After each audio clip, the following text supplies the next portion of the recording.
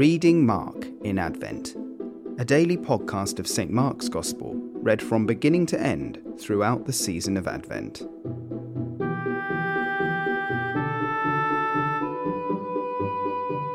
Mark chapter 3.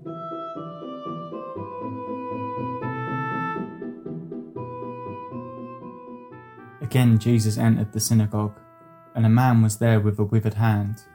And they watched Jesus to see whether he would heal him on the Sabbath, so that they might accuse him. And he said to the man with the withered hand, "Come here."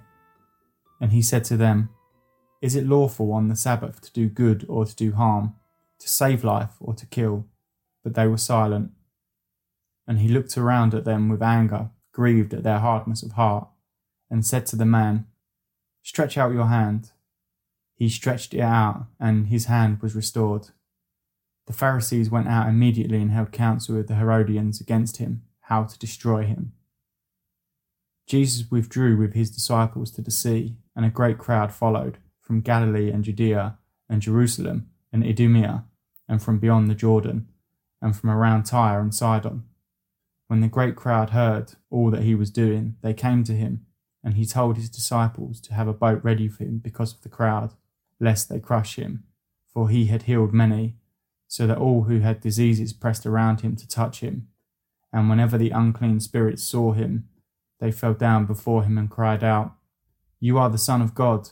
And he strictly ordered them not to make him known. And Jesus went up on the mountain and called to him those whom he desired, and they came to him. And he appointed 12, whom he also named apostles, so that they might be with him, and he might send them out to preach and have authority to cast out demons. He appointed the 12, Simon, to whom he gave the name Peter, James, the son of Zebedee, and John, the brother of James, to whom he gave the name Boanerges, that is, sons of thunder, Andrew, and Philip, and Bartholomew, and Matthew, and Thomas, and James, the son of Alphaeus, and Thaddeus, and Simon the Zealot, and Judas Iscariot, who betrayed him. Then he went home, and the crowd gathered again, so that they could not even eat. And when his family heard it, they went out to seize him, for they were saying, "He's out of his mind." And the scribes who came down from Jerusalem were saying, "He is possessed by Beelzebul, and by the prince of demons he casts out the demons." And he called them to him, and said to them in parables, "How can Satan cast out Satan? If a kingdom is divided against itself, that kingdom cannot stand. And if a house is divided against itself, that house will not be able to stand. And if Satan has risen up against himself and is divided, he cannot stand, but is coming to an end. But no one can enter a strong man's house and plunder his goods unless he first binds the strong man. Then indeed he may plunder his house. Truly, I say to you, all sins will be forgiven the children of man, and whatever blasphemies they utter.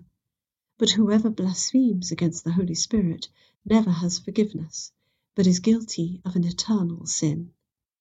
For they were saying, "He has an unclean spirit." And his mother and his brothers came, and standing outside, they sent to him and called him.